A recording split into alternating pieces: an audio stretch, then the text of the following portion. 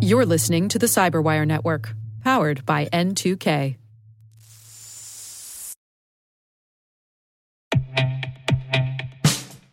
And now, a message from Cyberbit. Mastering cybersecurity is like mastering a sport. You build muscle memory through rigorous practice, then you train as a team to foster cohesion while operating under pressure. Like athletes, cybersecurity professionals thrive on hands-on simulation. But traditional courses, certifications, and open-source labs won't build you a winning team. You need Cyberbit.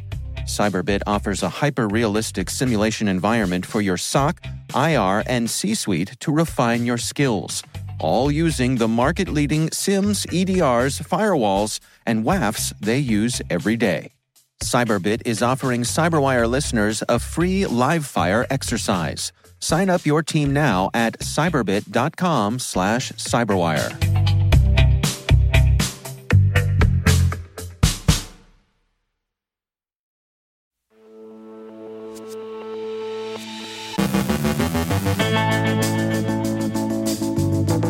Section 230 survives SCOTUS, Lemon Group's pre-infected devices. The IRS is sending cyber attachés to 4 countries in a new pilot program. A Wisconsin man is charged with stealing DraftKings credentials. Russian hacktivists conduct DDoS attacks against Polish news outlets. An update on Red Stinger. Grayson Milbourne from Open Text Cybersecurity discusses IoT and the price we pay for convenience. Our guest is Matthew Keeley with information on an open-source domain spoofing tool, Spoofy, and war principles and hacktivist auxiliaries.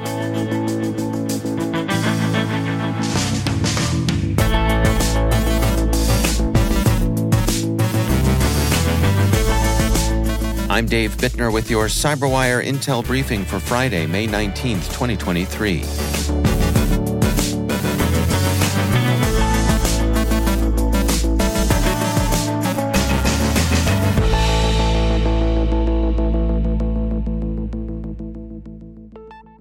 The Supreme Court made decisions on 2 cases concerning the liability of social media platforms that contain terroristic content. Both cases, Twitter versus Tomne and Gonzalez versus Google, were initiated by the families of ISIS victims in Paris and Istanbul. The case against Twitter raised the question of whether the platform can be accused of aiding in terrorism for hosting tweets from ISIS. The case against Google asks if their recommendation system is protected under Section 230 of the Communications Decency Act, which Article 19 explains grants legal immunity to online platforms for content posted by third parties and allows platforms to remove objectionable content without exposing themselves to liability. The Supreme Court unanimously ruled in favor of Twitter and dismissed the case against Google. A cyber criminal gang called Lemon Group has been leveraging pre-infected Android devices for malicious activity, Trend Micro reports. No fewer than 8.9 million devices, primarily budget phones, have been affected. According to the Hacker News, the gang has also been seen branching out to Android-based IoT devices. Bleeping Computer reports that the pre-installed malware, Gorilla, allows the hackers to load additional payloads, intercept texts, and hijack WhatsApp. The infected devices were reportedly reflashed with new ROMs, although it was not determined how the devices were initially infected. As the researchers explain, reflashing is reprogramming and or replacing the existing firmware of a device with a new one. The highest rates of infestation have been found in the U.S., Mexico, Indonesia, Thailand, Russia, South Africa, India, Angola, the Philippines, and Argentina. The IRS announced yesterday that it would begin a cyber attaché pilot program extending to 4 countries. The Hill reported that attachés will be sent to Australia, Colombia, Germany, and Singapore. This is not the first instance of IRS criminal investigation agents being sent abroad, and the IRS has a permanent cyber attaché at The Hague in the Netherlands. In a statement announcing the program, IRS CI Chief Jim Lee said, "In order to effectively combat cybercrime, we need to ensure that our foreign counterparts have access to the same tools and expertise we have in the United States. Joseph Garrison, an 18-year-old from Wisconsin, was charged yesterday for hacking into approximately 60,000 DraftKings sports betting accounts in November of 2022. The complaint filed by the FBI explained that Mr. Garrison was able to purchase credentials from a third-party site and sell around 1,600 of the hacked accounts, causing about $600,000 to be withdrawn from the victims. Bleeping Computer explains that Mr. Garrison is also accused of running a dark web trafficking site that sells hacked accounts. The complaint alleges that law enforcement had located an undated picture showing that Goat Shop had sold over 225,000 products for a total sales revenue of over $2 million. Polish news agencies were taken offline yesterday by distributed denial of service attacks, cyber news reports. The Polish government attributes the actions to Russian hacktivists. Such groups are well known to function as auxiliary cyber forces. DDoS campaigns have become a characteristic feature of Russia's hybrid war. HelpNet Security, citing a study by Aurelion, reviews the ways in which DDoS attacks attend geopolitical conflict. TASS is authorized to disclose that Yevgeny Kotikov has been convicted of crimes intended to disrupt the Russian Federation's IT infrastructure. Kotikov was reportedly involved in a computer DDoS attack organized by the Ukrainian side on the information systems of subjects of the critical information infrastructure of the Russian Federation. He will serve 3 years in a penal colony. Cyber News has a description of the conditions that accompany such a sentence. Suffice it to say, they are not good. Malwarebytes has recently reported on a cyber espionage group of uncertain provenance, Red Stinger, which appears to have selected targets on both sides of Russia's war against Ukraine. Kaspersky researchers this morning released a report on a group they call Cloud Wizard, and which they explicitly identify not only with Red Stinger, but also with the groups responsible for earlier operations in the region going back as far as 2008. Kaspersky, as a matter of policy, doesn't attribute cyber operations to nation-states. Who's behind Red Stinger remains an open question. Whoever it turns out to be, Wired points out, the ability to quietly mount offensive cyber campaigns over a 15-year period is remarkable. And finally, in war, even a just cause doesn't always equate to just conduct. Ukrainian-aligned hacktivists have conducted deception operations designed to unmask the identities of Russian officers and cause other mischief in the lives of enemy leaders. Some of those actions have involved deceiving the officers' family members, specifically their wives, into unwitting participation. Just Security has a thoughtful overview of the ways in which this and other activity in cyberspace have served to erode respect for the customary principles on which the norms of armed conflict are founded. Specifically, the principle of discrimination between combatant and non-combatant seems to be flouted by much hacktivist activity. While it might seem that deceiving a family is trivial in comparison with ordering the bombing of a hospital, which one of the Russian officers caught up in the deception is alleged to have done, any coarsening of moral sensibilities is dangerous. Governments need to exercise control over their auxiliaries as much as they do over their regulars.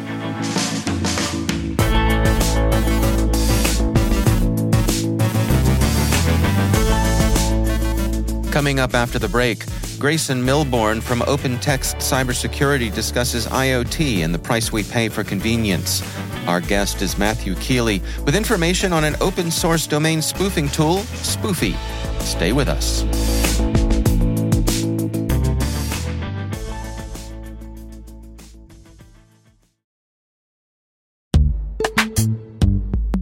Every day, your IAM tech debt grows. Your multi-generational services struggle to work together. Building an identity fabric can fix this. It makes all your identity tooling stronger and allows you to connect any app to any service you want to use with zero coding, zero maintenance, and zero app downtime. Strata's identity orchestration platform separates the identity logic from your applications, so you can optimize existing IAM tools and manage them in a single control plane. Now, every vendor, standard, and architecture work together. In short, building your identity fabric means you can secure your non-standard apps, keep your complex access policies, retire outdated IDPs, and modernize in record time. So build your fabric with Strata Identity and get rid of tech debt for good. Visit strata.io/cyberwire, share your identity priorities, and receive a pair of AirPods Pro. Offer valid for organizations over 5,000 employees. Connect today at strata.io/cyberwire.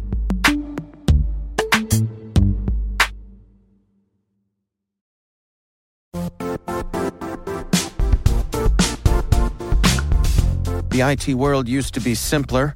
You only had to secure and manage environments that you controlled. Then came new technologies and new ways to work. Now, employees, apps, and networks are everywhere. This means poor visibility, security gaps, and added risk. That's why Cloudflare created the first-ever connectivity cloud. Visit cloudflare.com to protect your business everywhere you do business.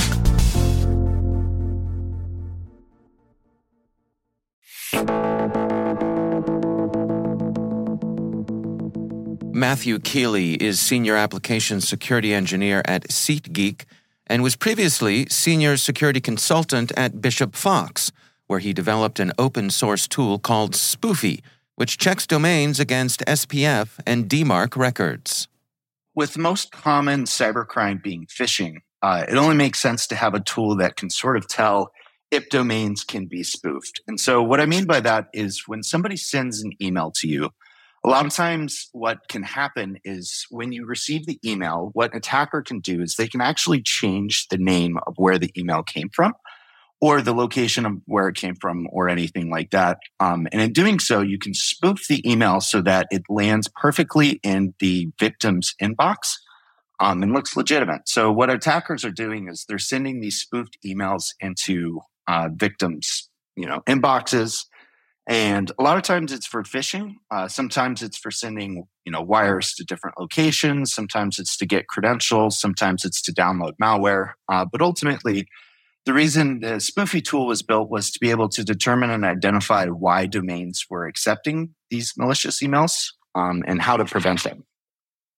Well, if we can dig into a little more of the background here, where do we stand with existing tools that are trying to help with this sort of thing, things like DMARC?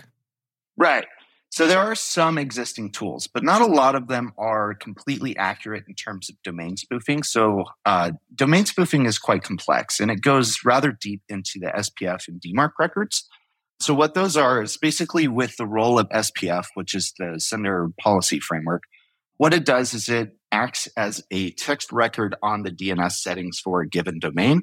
And so what it'll do is it'll act like a guest list for a party, for example. And so it'll specify what email servers are allowed to send emails on behalf of that domain. So a good example that I give in one of the blog posts that I've written about it is that if you have a domain and you want your HR system, Greenhouse, to be able to send emails on your behalf, what you can do is you can actually set that up in the SPF record. And so those emails will be able to send as your domain.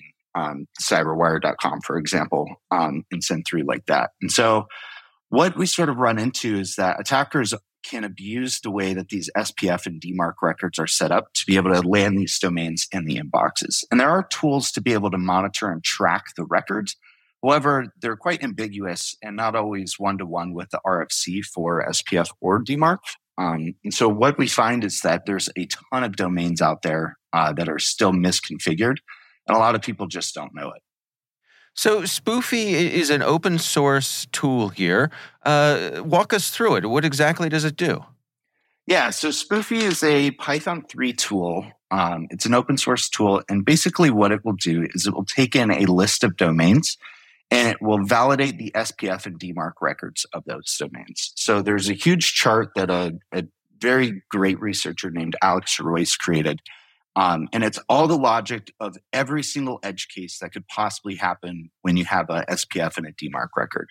And so what he did is he took a list of I'd say about 50,000 domains, and he went through them all one by one to figure out every single edge case that could happen when you send an email to some sort of inbox. And so what we ended up finding and what we created Spoofy to do is to catch all those edge cases. So you could have a perfect SPF record that works just as you would expect it to, but some weird, syntax error or something weird that you set up in the DMARC record, and everything can go wrong, and then the domain can still be spoofed. So what Spoofy does is it's a tool that handles the scalability of that. So it will take in a huge list of domains. It's multi-threaded, so it can go anywhere from 100 domains to a couple 100,000 domains, and it will validate those SPF and DMARC records and tell you if the domain is spoofable or not. And so who is this for? What's the ideal use case here? Yeah, so a lot of the feedback we've been getting is mostly people that are in IT on the blue teaming side. Originally, I wrote it as a red team tool, and it's actually a tool that's listed in the course by Rostamaus, the red team ops course. But it can be used by both. So red teamers are using it to find domains that they can send spoofed emails on behalf of, and then go and fix that for their organization. And blue teamers are taking their list of domains. So they may take it out of GoDaddy or Route 53. They're pumping in their list of domains and validating that their SPF and DMARC records are correct. So sort of one of those tools that we intentionally wrote for red teamers, and then it started actually being more popular in the blue team space. Why was it important for you and your colleagues to make this an open source project? So the thing with open source tools is it's supposed to help everybody, right? And so if we wanted it just to be a red team tool, more on the malicious side, it wouldn't really make sense in that aspect. There are tools out there that do some of the stuff that Spoofy does. However, we took a lot of what the other tools were doing and then combined it all into one tool that basically will check like your SPF includes. It'll check everything. So being open source, we get a lot more community feedback. It's useful for anybody that wants to use this sort of things. And, we're not sort of gatekeeping this technology. It should be able to be used by anybody to protect their domains. And people can get it on GitHub, yes? Yep, absolutely. So it's on GitHub. I think it's github.com/MattKeeley/spoofy. And we just released version 1.01, which allows for multi-threading. So now we can go through about 1,000 domains in roughly 15 seconds. So a lot more scalability in that aspect. That's Matthew Keeley from SeatGeek. You can learn more about Spoofy on the Bishop Fox website. Be sure to check out the extended version of this interview. It's part of CyberWire Pro.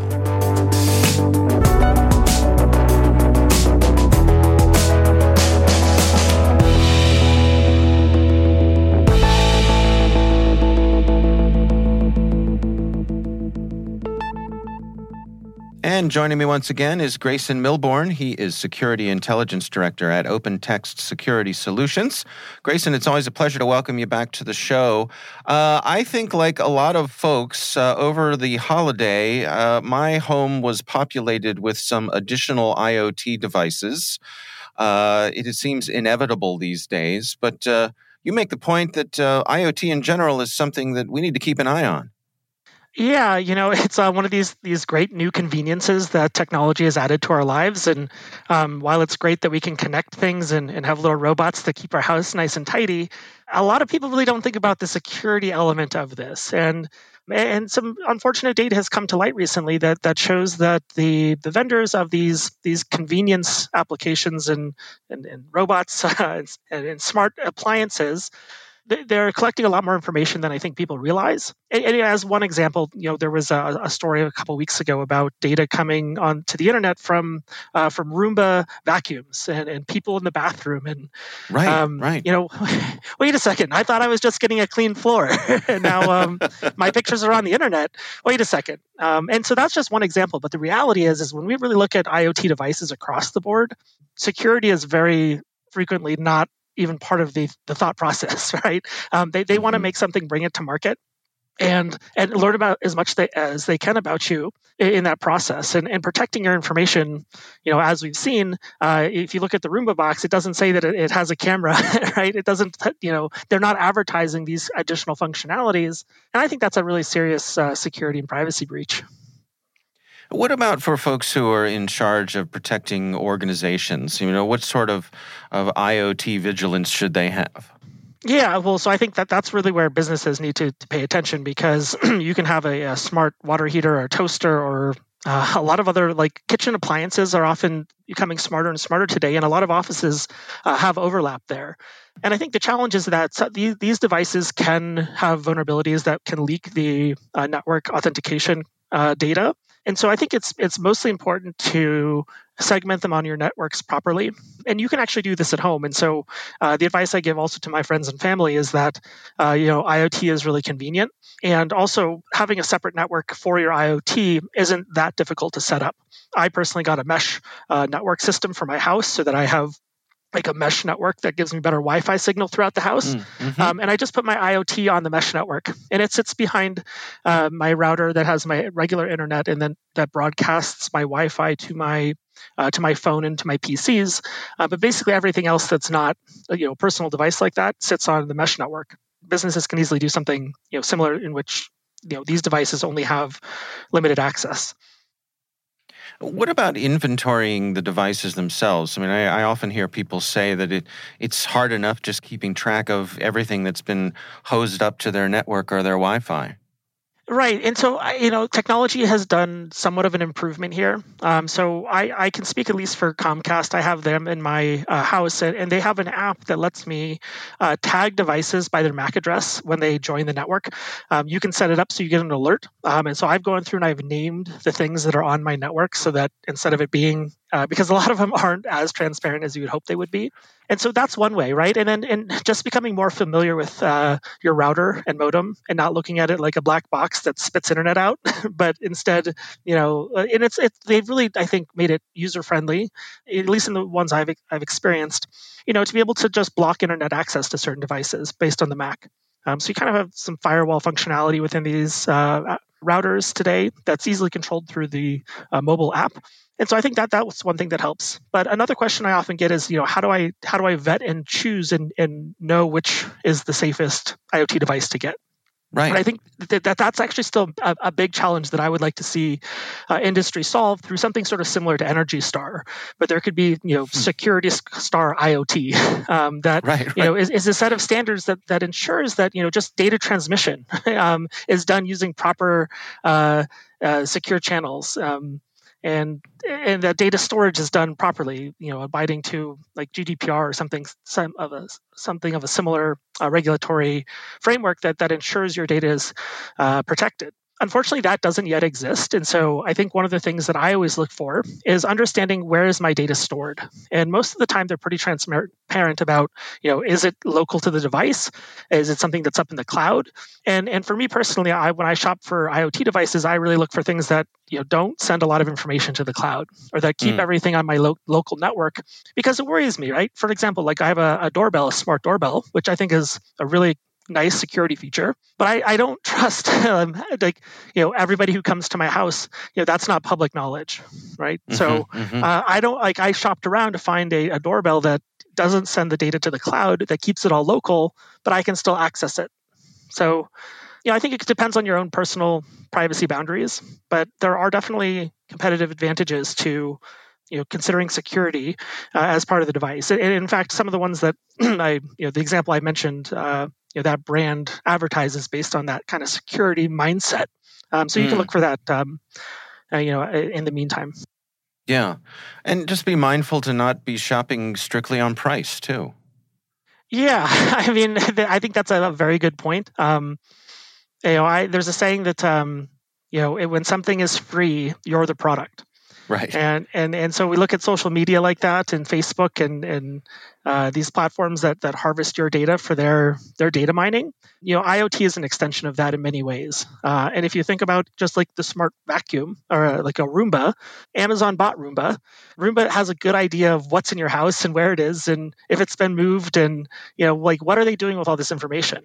And obviously, they're going to argue that they're trying to be convenient and offer smarter, more intelligent suggestions based on improved understanding of you. But is that all they do with the data? Like, how is it protected? To me, like, those types of things make me nervous, and so I try to limit my exposure in that regard. Yeah. All right. Well, good advice as always. Grayson Milbourne, thanks for joining us.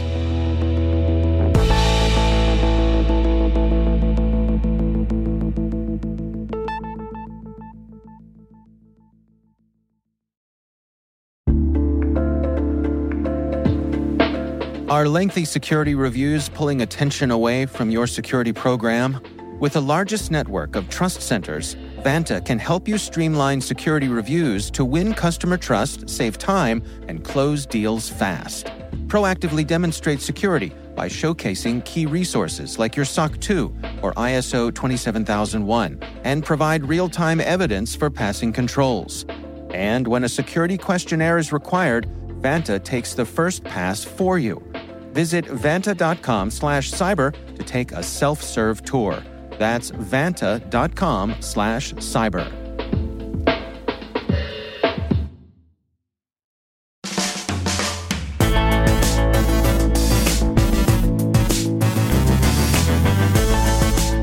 And that's the Cyberwire. For links to all of today's stories, check out our daily briefing at thecyberwire.com. Be sure to check out this weekend's Research Saturday and my conversation with Willie Vasquez from the University of Texas at Austin. We're discussing his research, The Most Dangerous Codec in the World, Finding and Exploiting Vulnerabilities in H.264 Decoders. That's Research Saturday. Check it out. We'd love to know what you think of this podcast. You can email us at cyberwire@n2k.com. Your feedback helps us ensure we're delivering the information and insights that help keep you a step ahead in the rapidly changing world of cybersecurity. We're privileged that N2K and podcasts like the Cyberwire are part of the daily intelligence routine of many of the most influential leaders and operators in the public and private sector, as well as the critical security teams supporting the Fortune 500 and many of the world's preeminent intelligence and law enforcement agencies. N2K Strategic Workforce Intelligence optimizes the value of your biggest investment, your people. We make you smarter about your team while making your team smarter. Learn more at n2k.com. This episode was produced by Liz Irvin and senior producer Jennifer Iben. Our mixer is Trey Hester with original music by Elliot Peltzman. The show was written by Rachel Gelfand. Our executive editor is Peter Kilpie, and I'm Dave Bittner. Thanks for listening. We'll see you back here next week.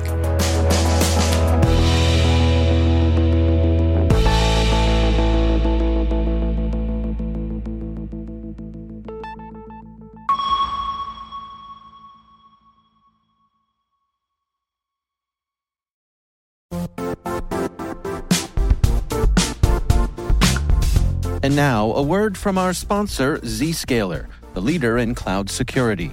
Cyber attackers are using AI in creative ways to compromise users and breach organizations.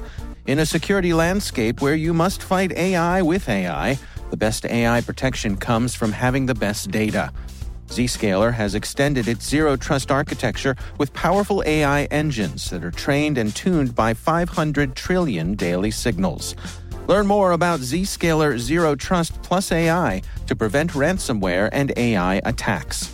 Experience your world secured. Visit zscaler.com/zerotrustai.